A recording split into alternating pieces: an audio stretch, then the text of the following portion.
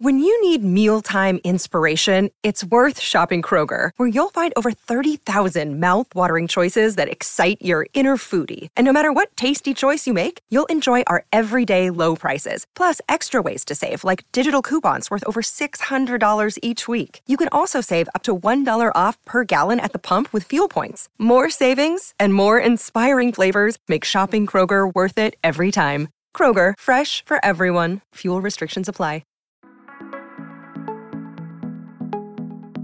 Welcome back to another fun episode of I've Got a Secret. All of you know that I'm a Texas girl at heart, so of course I love country music. I am over the moon today to be talking to a country music icon, the wonderful, talented Martina McBride. Martina is celebrating 30 years in the country music industry and is being honored by the Country Music Hall of Fame with an exhibit called Martina McBride, The Power of Her Voice. Throughout her impressive career, Martina has recorded 14 albums, has been nominated for 14 Grammys, and has sold over 23 million copies of her records. And she's done all of this while also raising 3 gorgeous daughters with her husband. So today, we're here to talk about the secret to sharing your powerful voice with the world. Welcome, Martina. Hi, thanks for having me. Oh my gosh, thank you so much for being here. I am going to just start off with letting you know I'm a huge fan of yours. Huge fan. Oh, thank you. Thank you. I have been listening to your music since I know the very first song you ever put out. And I play it in our home all the time, over and over. It's in my car. So I have to let you know, I'm like a stalker fan almost. Thank you. I appreciate that. Let me tell you, I just am thrilled that you're getting this honor. The Country Music Hall of Fame you're talking about? Yes. Congratulations. Yeah. Thank you. It's been a dream of mine for a while to have an exhibit there. It's such an amazing museum and such an honor to be featured. And our exhibit's going to be up for a year. So lots of time for people to come and see it. Oh, wow. I can't wait to see it myself. You are celebrating, like I said, 30 years in the music industry. Does it feel like it's been 30 years? No, it's flown by. I mean, it's just, time flies. The saying, and it's true in this case. It seems like just yesterday we were, in some ways it does. I mean, you can look back on your career and remember different times, but it's flown by. Yeah, for sure. Yeah, I think we can all say that as we get older and we have monumental events in our life, we can always say, it seems like yesterday, but then sometimes, just like you said, when we think of very important events in our life, sometimes it does seem like it just flew by. But I want my listeners to know that I'm looking at you right now. You don't even look 30. Oh, well, thank you. That's very nice. You just look amazing. You're gorgeous. So the 30 years has been really good to you. You could tell that maybe it's been probably a very good, great, happy 30 years because you are just glowing. Oh, thank you. It's definitely been a great 30 years. Can you speak to how you've earned such incredible longevity in this tough industry? I think a couple of things have contributed to that. First of all, it's a goal that I set out to have. That was one of my goals, was to have a long career. I mean, it wasn't something that you never know if that's going to happen or not. But I think you make decisions along the way. If that is one of your goals, you make decisions based on a bigger picture, based on a long-term, viewpoint. So some of the decisions I made with the songs that I chose, the way I toured, were probably contributed to that. So yeah, I think that's has a lot to do with it.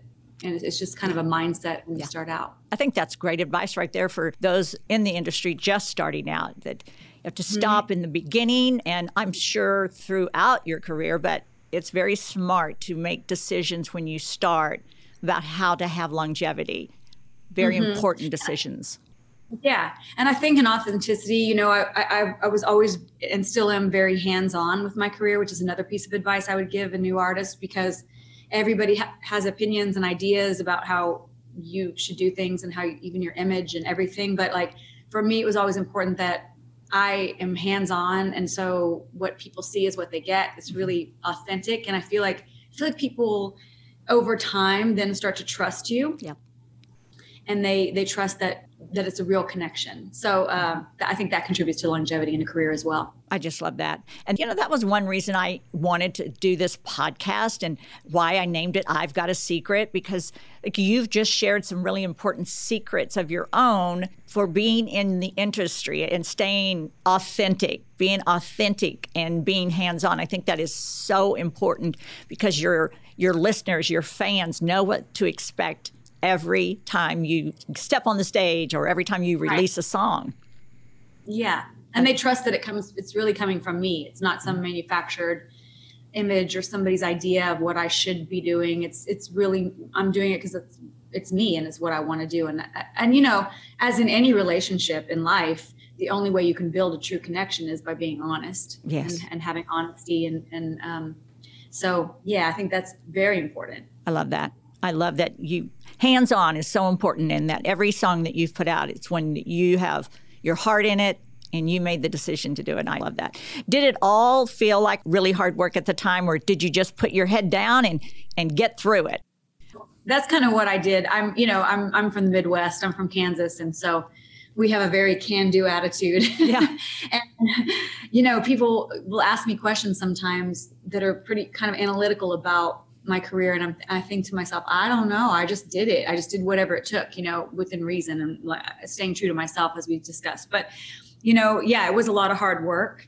But it's, at the time it's exciting. It's fun. You don't really think of it as work. I mean, I would get tired. And especially once I started having kids on the road with me, my children, I can remember being exhausted for a year after I had my second baby because I went back to work too quickly. Yeah. And, but, like you said, you just kind of go for it, and it's exciting because you're building something and you can see the results from it. And is it true, as tired as you can be, of course, as a mother, being a performer, new mother, all of that, is it true, though, once you step on that stage to perform and your fans are out there screaming, you do get some energy and a boost from that, don't you? Oh, definitely. Yeah, there's an adrenaline that happens for sure. And this kind of a positive, warm, welcoming feeling that, it's fun. Oh, I can just imagine once you're out there, the boost of support from those fans must be so powerful. Yeah, it really is. Oh, I love it. Is it true that you got your big break from selling merchandise on Garth Brooks' tour? And how many times have you been asked that question, but is it true? A lot. I don't know. Yeah, I guess it was my break in a way. I mean, so John and I, my husband and I, moved to Nashville in 1990. We got married in Kansas in 1988. So we were newlyweds and we moved here, and with me wanting to get a record deal and him moving his sound company here. He has a concert sound company. And he really quickly got connected with Garth Brooks and ended up being his production manager on tour. And so all of a sudden I was in Nashville waiting tables and singing demos. I didn't know anybody really. And my husband was gone a lot. And I was like, I don't really love this. So I said to him, is there a job I can do on the road so I can travel with you? And so he went to the merchandise guy and asked if there was a job selling T-shirts. And he said, sure. Yeah, she can come out and sell T-shirts. So I did that for about 7 months while I was, working on getting a record deal. And then when that came through with RCA Records in 1991, I still continued to sell T-shirts for a few more months until my record was finished. And somewhere during that time, Garth knew that I was a singer. I think my husband told him. And so he offered me the opening spot on his tour, kind of sight unseen. I mean, he'd never really seen me on stage. He'd never really heard me sing. So it was really a leap of faith on his part, and one that I am so grateful for. Oh, he is one of the nicest men. We actually know Garth and Trisha, and I have to say, both of them are two of the sweetest, kindest people you will ever meet. Yep. Don't you agree? I agree, 100%. Yeah.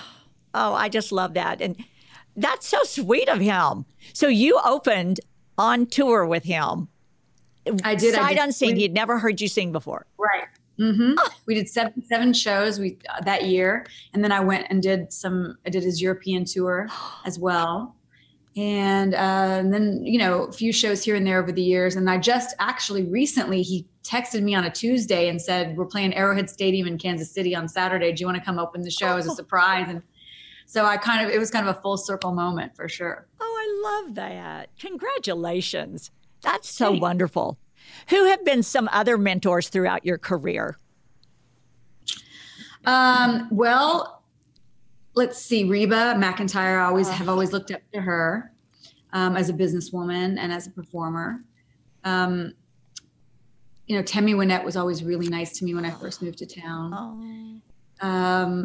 And then, there are a couple executives that are mentors to me. Joe Galante, who signed me to he was the head of RCA Records, and we had a 17-year run together. And it was just a fabulous executive and music fan, and really allowed me, I hate to say allowed, but encouraged me to be who I am, and to never, he never tried to tell me what to record or how to be. And one time he came to my show and he said,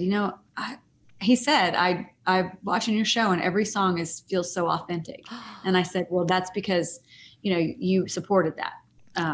So, it's great to have a head of a record label like that in your corner. I know a lot of people don't have that experience, but I was lucky to have him. What a wonderful man. That's wonderful. And I'm happy for you that you had him in your life. You're right. It's very important. Yeah. So you sing, you write, produce, and play a whole slew of instruments. Can you talk about how each talent fulfills a creative outlet for you? Yeah, well, I play piano, and I really only play piano. I mean, I played saxophone in my high school band, but I play it now, and I play 3 chords on the guitar, which is maybe all you need to write a song. But creativity for me comes mostly from recording and producing a record. And I really love that process. It's so gratifying and exciting to me to go into a studio with a blank canvas, and you can paint any kind of picture you want to paint. And you can work on it and tweak it and change it and play with it until it becomes exactly how you want it. And for me, that's usually a long process. I'm not a quick recorder. I like to really get in there and take my time. So it's so much fun to create new music, and then to go out and visualize how to present it on tour is another creative process. So they do kind of feed each other. Oh, I love that. Do you love doing music videos? Yeah, I do. I've loved it over the years. I haven't made one for a while. The last one I made was actually in quarantine, which was interesting because it's just me. It's me and the camera guy 6 feet away with mask. And, it was kind of a isolating experience. But over the years, yes, I've loved making videos. I agree. It's like we can feel the energy from your creativity. And that's one reason why I looked so forward to speaking to you, because at the risk of repeating myself, when I watch you perform or just listen to you perform, the energy that comes from you is so powerful. Your talent is obviously God-given. You were born to sing and perform. I believe that. Thank you. I appreciate that. Yeah. Is it difficult that being in the spotlight is a byproduct of pursuing your creative passions? Not so much. I mean, I feel like because I'm pretty much an open book, it has never felt invasive to me. Okay. And, in country music, we're pretty lucky, to be honest. We're not quite as, we're far from as invasive as it gets with the paparazzi. We don't really have that. And we kind of have control over the situation, knock on wood, but we're not followed in the grocery store and things like that. So I think that if I was a different kind of celebrity, it would be harder. You think it's because the genre of country music is such a family-friendly feel? It's like we all feel like you're our family and our friends when you sing and perform. The songs are straight from the heart. They go straight to our hearts. And I don't know, it's just everyone, in my opinion, as a fan, I feel like you're family. Why would we want to invade your privacy? Yeah, that makes sense. Yeah, for sure. So when you started to have children, did you have to adjust your touring and recording schedule? Did it make a big difference? Yeah, it did. Well, at first I had Delaney. She's 26 now. And when she was a baby, and my second one as well, we just took them on the road with us. So they were on the bus. we outfitted the bus with a crib, and I added a little cooktop to the bus so that I could make them food if the catering wasn't something that they would like. We just really took them everywhere. I took Delaney with me to Europe, So it didn't change that much, but I always thought to myself that when she starts kindergarten, when she starts school, I wanted her to go to school and have a similar experience that I had and John had. So I always said, when she starts school, this is going to change. And my husband tells me he's like, it's not going to change, but it changed. So we just started really touring on the weekends and in the summer. So it's not the most cost-effective way to tour because you are renting buses and things by the month, but it's, for me, I don't regret it at all. And I turned down a lot of overseas work. I turned down some TV shows because I would have to be in LA for months at a time.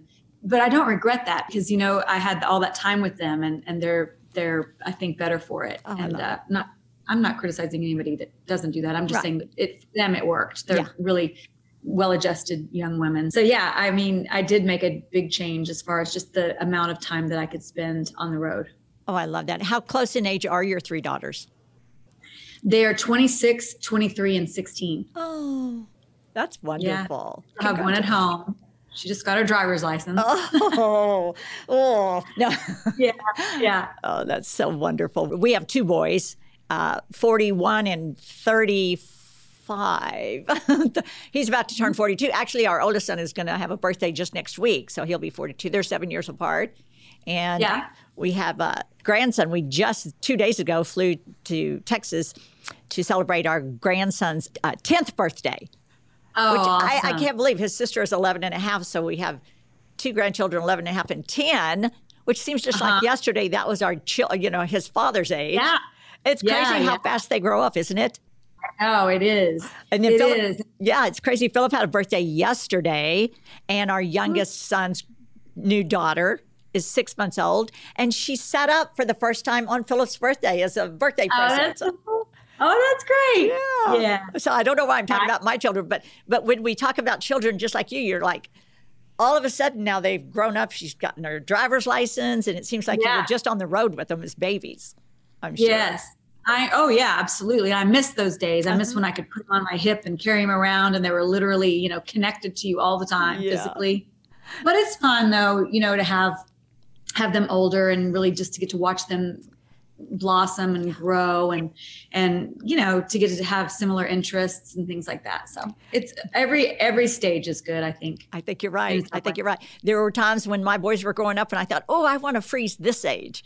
I want to freeze this age. And I can remember, Jay's going to be 42, but I can remember back when he was 3 months old. And then, 3 years old. I want to freeze this age. So it's fun watching them grow up. At what age did your daughters start to understand that their mom is a country music icon? Or do they still just see you as mom? Pretty much they still see me as mom, except the older 2, I will say, for their whole time growing up, it was just what we did. It wasn't like a big deal. It wasn't like we made it a big deal. And when I was home, obviously I was just mom, right? When I wasn't on stage is what I should say. And, we had conversations around the dinner table about everything from the music business to life to what they did at school that day. It was just, it wasn't all about me is what I'm trying to say. So they didn't really have that cognizance of it. But now that they're older, 26 and 23, see, my youngest really hasn't experienced it as much as the other 2. She, I haven't been as active in touring and stuff since she can remember. So she has a different experience than the first 2. But it's interesting because now they know what it is. They know what it means, and they're so supportive and so sweet about it. And they'll, every once in a while they'll send me a video of them singing one of my songs, whether, in the car. So it's nice. It's sweet that they can comprehend, what I've accomplished. And then, now it's my turn to get to support them in what they're wanting to do with their life. So. Oh, and I'm just curious, this question just came to me. When you would sit down to write a song, did they ever want to sit down and help you write the song? Not really. I did ask their opinion on certain record things. Like I'd say, what do you think of this mix? Or what do you think of this song? But they never got really into writing. I think my middle daughter's written a couple of songs. But yeah, and not super interested in the music business, like wanting to become a musician. Oh, so really? I was going to ask you if they sing or play instruments. They're all great singers. Really? They all they are great singers, but they're just not. It's not a passion for them to get on stage in front of people. I mean, that takes a certain thing. Yeah. Like, I think you have to grow up doing it. You have to grow up doing it. I really believe, and it's a certain kind of person that can step on stage in front of a lot of people and share it that way. And I mean, honestly, it's a lot of pressure. Yeah. And so if they don't want to do it, I would never ever, encourage them to, because it's not for everybody. I agree. It's a lot of pressure, and it's fun and all that, but there is a certain amount of stuff that comes with it. So I agree. You're not cut out for it. I agree. Our youngest son opens for the Jonas Brothers on tour, and he's always wanted to be a musician, always play instruments and write music and perform, and he loves touring. And our other son, complete opposite, never had the desire, and both Philip and I have no talent. So it's fun to see when your child expresses the interest to do that and can do it. It is fun. It's really interesting. And if they're not interested or do not want to do it, you can totally understand that. Yeah. I love it. The first page of a book never tells the full story. And those news alerts and headlines, like the ones we get on our phones, don't even scratch the surface of what the story is really all about. Stories are like people, multi-layered and complex. It takes some digging to find the truth, but when we find it, it can change our world. We like to dig. The news on Merritt Street. Essential television. That. Okay, so now we've come to the first thing we do in every podcast. We actually have two things we do with every podcast. This is the first one. We're going to do the drink of the day. You're a Tennessee girl, so I thought we'd do a fun Tennessee lemonade in honor of you. So this is, sadly, we're not together. We're doing this virtually, so I'm just going to hold up my drink of the day and pretend we're together and say cheers to you. And for all the listeners, they can go on I've Got a Secret with RobinMcGraw.com, and they can see the image of the drink and have the recipe there. So this is 1.5 ounces of Tennessee whiskey, 1 ounce of Cointreau, 1 ounce of lemon juice, 4 ounces of lemon lime soda. I used Sprite Zero because I love that. Lemon lime slice for garnish. You pour the whiskey, triple sec, and lemon juice into a Collins glass and add the ice. Top with the soda and stir well. Garnish with a lemon slice. So here it is. We're going to pretend we're together. Beautiful. I'm saying cheers. Okay, cheers. Okay. So that's in honor of you and our podcast today. Awesome. Okay, so the next question. How has the industry changed for women since you started out? And do you believe, for the better or for the worse?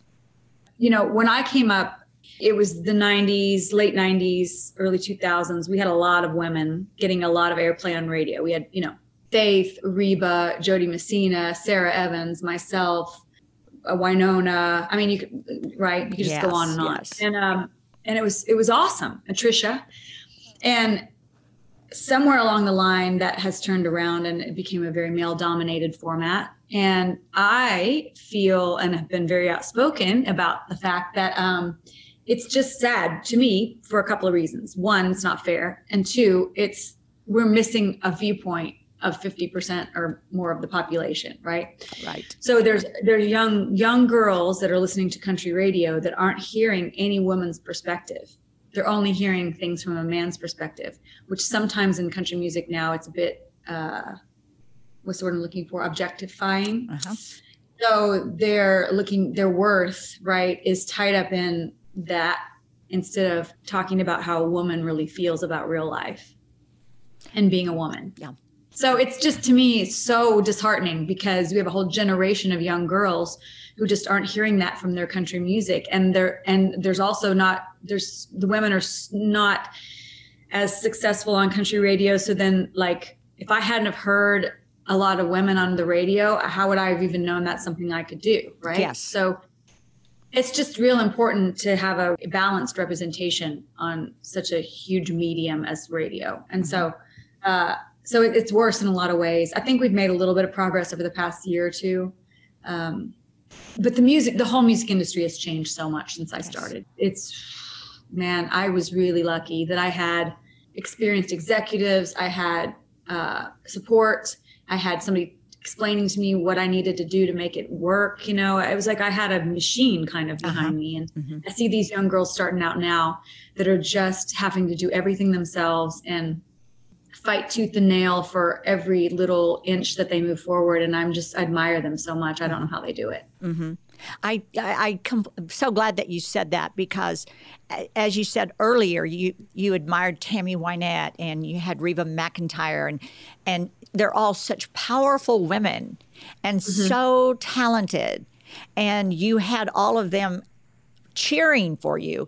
Plus you had them performing and you could hear their beautiful voices. You could see their success. And you had that as an education to let you know, yes, I can go for this. I can do this. Exactly. It is something I can do and I can achieve, because you can see it in them. And I agree with you. I think it's sad now that we're not getting to see the road of success for so many of these for these young girls and of these young girls. They're just appearing right before our eyes. We're not getting to see the journey for them. Right. And it's sad. It is. And it's a disservice, I think, to country music fans, because, there was an article that came out a few years ago that kind of got this whole thing rolling, where this radio consultant said that women don't want to hear women on the radio. Women want to hear men on the radio. And I was like, what? Because, I've not talked to one single woman that agrees with that. We want to hear songs about our life. We want to hear songs that we can relate to. We want to hear songs that make us feel like somebody understands what we're going through. You know what I mean? And so that became a thing. I don't know how. People ask me, why are there so many men on radio and no women? And I'm like, I don't know. I wish I could answer that question, but it's definitely an uphill battle.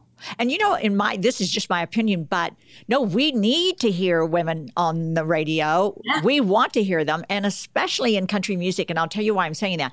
Because when you hear a female country artist singing, a large percentage of the time she's written that song herself, and it is from her heart because it is a personal experience. And who can tell a story better, a woman or a man? A woman, in my opinion. Especially if she's writing about something she's been through. And what better way for young women in the music industry? That's a story they're learning from. That's an education she's giving them. And then just in my opinion, young women in the industry are going to learn so much more if they're hearing that woman they admire and they respect singing their songs. Not always is it their personal experience, but boy, when they sing it, you believe it. You believe that it's something they've lived. That's true, yeah. And I believe it more from a woman than I do a man. Yeah. Not bashing, not male bashing here, but I disagree with that poll that was taken. Yeah, I think pretty much everybody does, but it still seems to be, I don't know if it's an excuse, I don't know what it is, but it seems to be a way of thinking. Forever there's been a thing in country music radio that you don't play two women back to back or you'll lose listeners. Oh my God. You look at pop music, I have daughters, they're young. So when we're in the car, we listen to pop radio and there are women back to back all the time. And there's a huge support of women in pop radio. So I don't know. It's just, it's interesting. I hate that. You know who's coming to my mind right now that they should be playing back to back all the time? Right now, Kelly Clarkson. That woman can write and can sing a song and educate. Boom. Even women my age, I'm 67. Man, I can listen to one of her songs and think, wow, I'm going to change my thinking on this and on that. Yeah, she's amazing. She's just one of many. You yourself are one that needs to be played over and over and over when you sing a song. And I'm not just saying that because you're sitting here in front of me, but boy, now you've gotten me started. Okay, so this is a whole other podcast. We should start a podcast together about this. Yes, we sure should. So who are some contemporary female artists that you admire in the genre? Well, a lot. I love Little Big Town. They're a group. They have two really strong female singers. Kelly.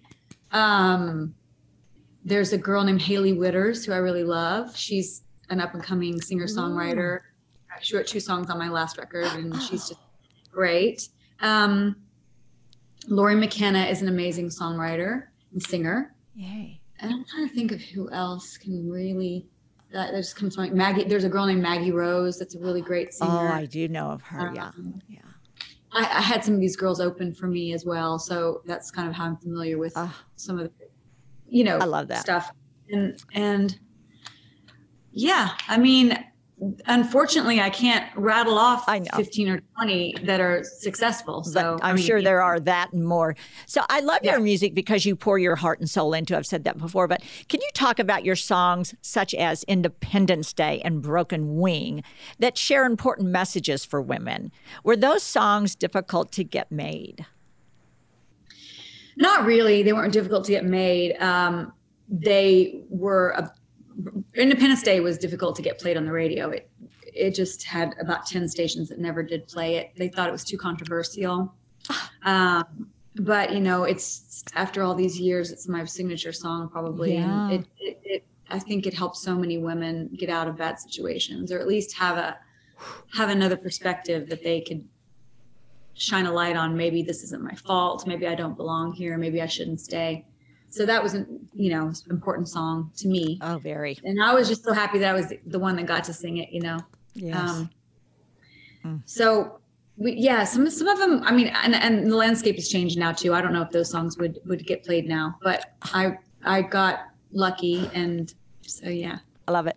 Based on your music, it's no shock to see how philanthropic you are and that you focus on a cause that is very dear to my heart, ending domestic violence. Can you tell us about your work in this field? Yeah, well, I've been the spokesperson for the Domestic Violence Hotline. Yes. And, we've done some fundraisers and things. And I was a spokesman for Child Help USA and just different things, a national network to end domestic violence. I mean, what really started that passion in me was Independence Day. That song changed my life, not just career-wise, but I grew up, as I said, in a really small rural area, and we didn't talk about domestic violence. I'm sure it happened, but it was never talked about. And I wasn't even really aware of it. Like, I can remember when I heard Independence Day and I was so moved by it. And I thought to myself, I just don't really know that a lot of people, I know it's not talked about and swept under the rug in so many places. So it just really awoke this passion in me to try to make a difference and do something to help. I believe. I understand that. When I started my foundation, When Georgia Smiled, and our foundation focuses on domestic violence and sexual assault, I named it in honor of my mother because when my mother smiled, I mean, she smiled from the very depths of her heart, and it just lit up a room. And my father was an alcoholic, and God bless him, and so he never drank around us. We never knew when he was just not going to come home, and he would be gone for a couple of days. And so it was always this heaviness in the house. So she had this big smile on her face, and we just knew everything was going to be okay. When my mother would smile, it brought this sense of peace and calmness in the home and in our hearts. And so my father adored my mother and his family. And so we didn't suffer with domestic violence in our home or sexual assault or anything. But when I wanted to focus my foundation on domestic violence and sexual assault, I named it When Georgia Smiled because I wanted to bring to the victims, survivors of domestic violence and sexual assault, the same sense of peace that my mother's smile brought to me and to our home into to their lives. So that's why I named it after my mother, When Georgia Smiled.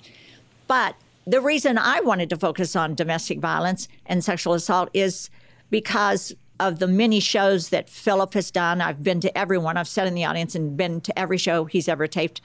And it was the shows we've done on domestic violence and sexual assault that have moved me the most because I will sit there and these women and men, but mostly the women that have come not only seeking help with their situation, but the other women that have been there and survived it and wanted to come back and help other women. the shows were so powerful and have moved me so much that's why I chose to start my foundation and focus on that. And like you, it's something that I didn't grow up with, but once I learned about it, it's so powerful. You can't not want to help. That's right. Exactly. That's right. Yeah. That's a good way to put it. Yeah. Yeah. I believe you don't have to experience domestic violence to want to help those who have or are experiencing it. Absolutely. So, and I know that you start your advocacy at home, teaching your daughters about the topic and empowering them. Is that correct?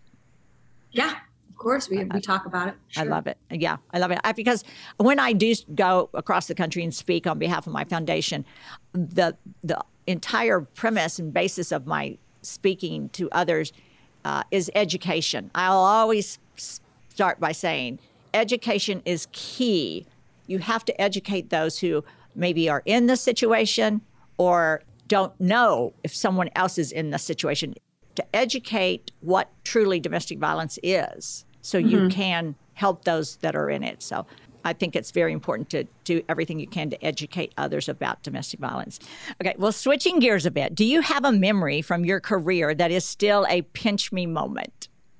Yes. The first time I won the CMA Female Vocalist of the Year, it was like, I'd watched that show on TV since I was a little girl and practiced my speech in the mirror with the hairbrush, the whole thing. Yeah. And so to be able to hear, and at that point we'd been, I guess I'd had 8 years of record making and touring, and we'd been nominated a few times, but had never won. And so by that time it felt earned, which is important to me.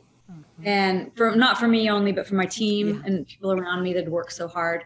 So, hearing your name called when they open the envelope and then walking up the stairs or kind of floating up the stairs and getting to make the speech and just being so happy for everybody around you that worked so hard and it finally happened. And you feel like Cinderella, the whole rest of the night was just magical. It was just a magical night and I'll never forget it. Oh, I love that. You've recently received some new certifications for your music. What are they? Well, we have sold over 23 million records worldwide, which is astounding to me. Yes. And that's really the big one. Yeah, I love that. Yeah. We set at 18 for a long time, and then they went and did some new, however they update everything. And it came in at 23. So that's really exciting. That's amazing. You are, of course, an unbelievable songwriter and musician, but you also love to cook. You are just a creative woman who loves to share happiness. Is that right? That's true. And you love to cook. I love that.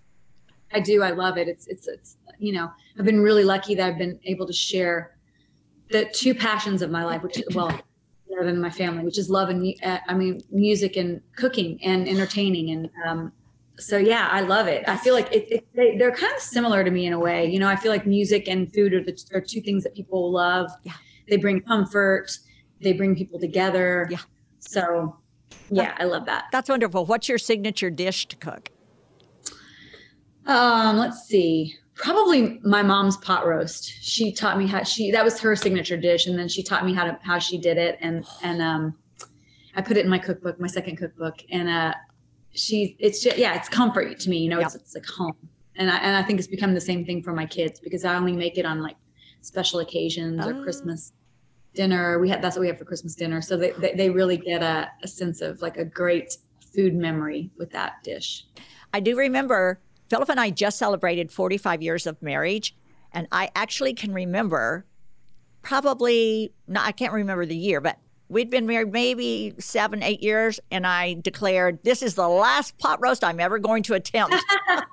Because my mother was a phenomenal cook as well, and she made the best pot roast ever.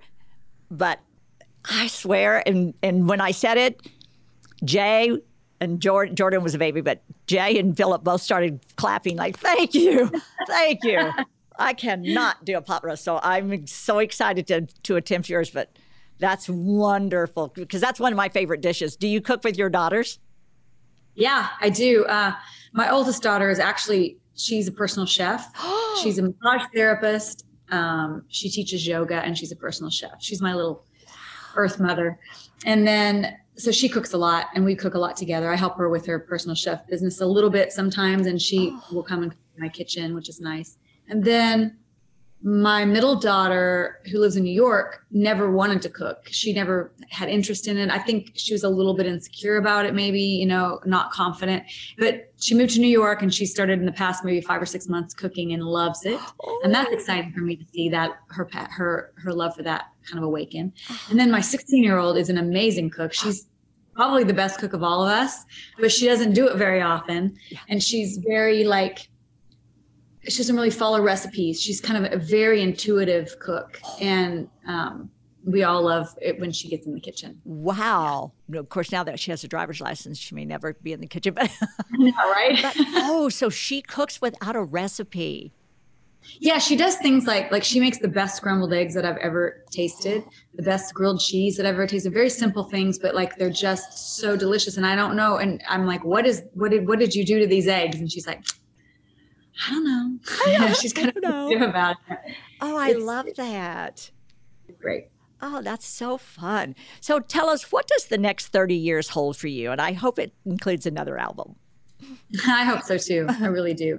I don't know. I have worked in this business a long time and I still love it. But I also want to, maybe take a little bit of time back from it and not back from it, but away from it and travel and for not work, travel for vacation. And I think one thing that the pandemic taught me was that you don't have to be go all the time. It's okay to say no. I'm learning that as I get older. It's okay to say no once in a while if you're not really feeling it. It's okay to relax. It's productive to rest, those kind of things. So, the next 30 years, I hope, is busy at my own pace and full of family and experiences and, yes, more music. I love that. So we've come to the second experience in this podcast that I talked about earlier. 2 things we do with every podcast, and that is play a game. So it's the game of the day. Do you like playing games? Sure. We created a game that is focusing on our podcast with you. It's called Country Remix. So because you, Martina, are a country music veteran, so I want to put your knowledge to the test. I took some famous country songs and I jumbled them all up with the letters of the song. So I'm going to say and show you the anagram, and you'll have to guess which country song it is. So the first one I'm going to show you is by Faith Hill, and you're seeing Hits Sisk. Okay. This Kiss. Yes. Okay, here comes the next one. The next one I'm showing you is by Shania Twain, and what you're seeing is Man, Elfie, Ama, Now. Okay. Man, I Feel Like a Woman. Yes, by Shania Twain. Okay. Shania Twain. And this one actually looks like a song title. It's by Maren Morris, Be Honest. Okay. Is it there's Bones? Oh, look. The Bones. Yes. That's what it is. That's so funny. Okay, That was hard to see. I know. Now I'm showing you Garth Brooks, and you're seeing Finders in Wall Plossuck. Friends in Low Places. Yes. Yeah. And this one is by Reba McEntire. One word. Fancy. Fancy. Fancy, that's right. And, I wonder how long it's going to take you, Martina McBride, to figure out Les Vantines. Haha, Valentine. Yes. Okay. Now, it's by Blake Shelton, and you're seeing Country's Dog. God's Country. Yes. Okay, I'm showing you a Carrie Underwood song. I'm showing you something that says Fareeb Cheetahs. Fareeb Cheetahs. It's Before He Cheats. Yes. Yes. Okay, Martina McBride's song again. I'm just wondering if you're going to get this, how fast you get it. Andy Dependency. Independence Day. Yes. Okay. And our last one is by Taylor Swift, Mitt McWorg. Tim McGraw. Yes. Okay, that's the end of that game. And unfortunately, the end of today's episode, Martina. It was such a pleasure talking to you today. Can you please tell the listeners where to find you online and also how to learn more about your new exhibit? Sure. You can find me online at martinamcbride.com. Very simple to remember. And then I'm also on Instagram and Facebook and Twitter, just under Martina McBride. Yes. Wonderful. It has the blue check mark behind it because there's a lot of fake accounts out there. I know. Okay, great. Well, that's wonderful. And I am so happy that we had this time together. Secret Squad. Head on over to I've Got a Secret with RobinMcGraw.com for exclusive recipes, merchandise, and blogs. I'll see you next week. Bye-bye.